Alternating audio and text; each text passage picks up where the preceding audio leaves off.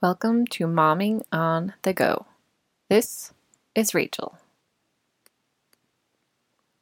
This morning, we started the 2020-2021 school year. It was a hard morning for Kezzy. She had been looking forward so much to having the same kind of kindergarten experience as her big sister, and starting school today at home, all of the hope she had of going to school for kindergarten was dashed to the ground. She dragged her feet getting dressed. She dragged her feet eating breakfast. She had a hard time obeying in general. This did not help my plans for having a great start to our first day of homeschool. I admit I did lose my calm and spoke a little bit more sternly than I should have in my encouragement to hurry. And then I saw her tears. In my desire for having a great first day of homeschooling, I forgot to focus on the hearts and desires of the little lives that I am actually teaching. I sat down with Kezzy, I pulled her to me, and we had a little talk. I validated that it was hard to not do what she wanted to do. We talked about how our school district isn't even letting any kindergartners go to school yet. Looking back now, there are more things that I could have said to her that would have built her up and let her know that I am excited to be her teacher. I will tell her those things later. Having her fears heard and validated, and having me recognize that doing kindergarten different than she wanted to, helped her change her attitude, and we were able to start school an hour later than planned with a smile. It helped, of course, that Oren loves the flag, and we started school by doing the Pledge of Allegiance. During the end of my talk with Kezzy, Greta had gotten our big flag. It proudly flies outside our front door on sunny days, because we observe proper flag etiquette, and she had given it to Oren. Now, the flag is bigger than Oren, and having it not touch the ground while he holds it is very difficult. Today, he was standing on the wooden chest that we have by our front door and waving it proudly, albeit jerkily. This act elicited smiles and laughs from Kezzy and helped swing the mood from somber to joyful. It was just what we needed. Kezzy did a hard thing today.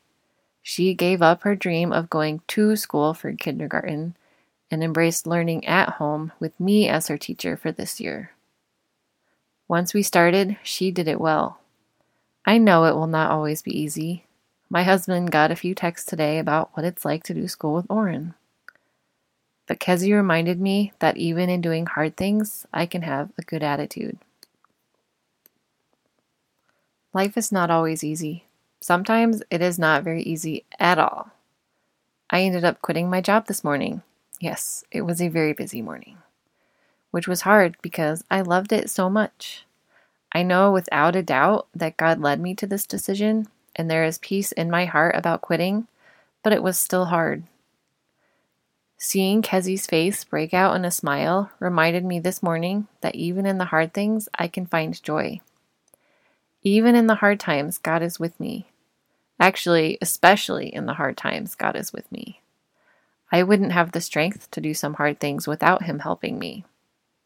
He gives me courage to make the first step in doing hard things. He gives me the bravery to carry through with the hard things.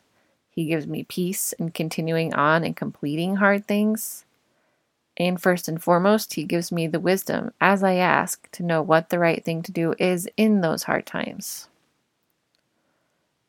Throughout the whole Bible, we see people who love God going through hard times. Esther standing up for her people, the Jews. David fleeing for his life numerous times. The prophets who spoke God's word to unreceptive people. The disciples and apostles who preached the truth about Jesus. The Apostle Paul tells us in this life we will have trouble. That is not a very encouraging message. You are going to have problems. Good thing the promise does not stop there. Yes, we will have hard times, but we are not alone in those hard times. God promises to be with us. He gives us wisdom. He gives us strength. He tells us how to stand up in the middle of trials. And we know how the story is going to end. So my encouragement to you is this. Work on finding God in the midst of the hard times. Take a step back and simply remember He is with you. Say a prayer and ask for wisdom. Ask God for the strength you need, even 1 second at a time, to get through what you're going through. God wants to see us thrive. He wants to see us alive. He will give us the strength and courage we need when we ask. So ask Him and see how He answers. John 16:33, and this is the NIV version. I have told you these things so that in me you may have peace. In this world you will have trouble, but take heart, I have overcome the world. Thank you for listening to Momming on the Go.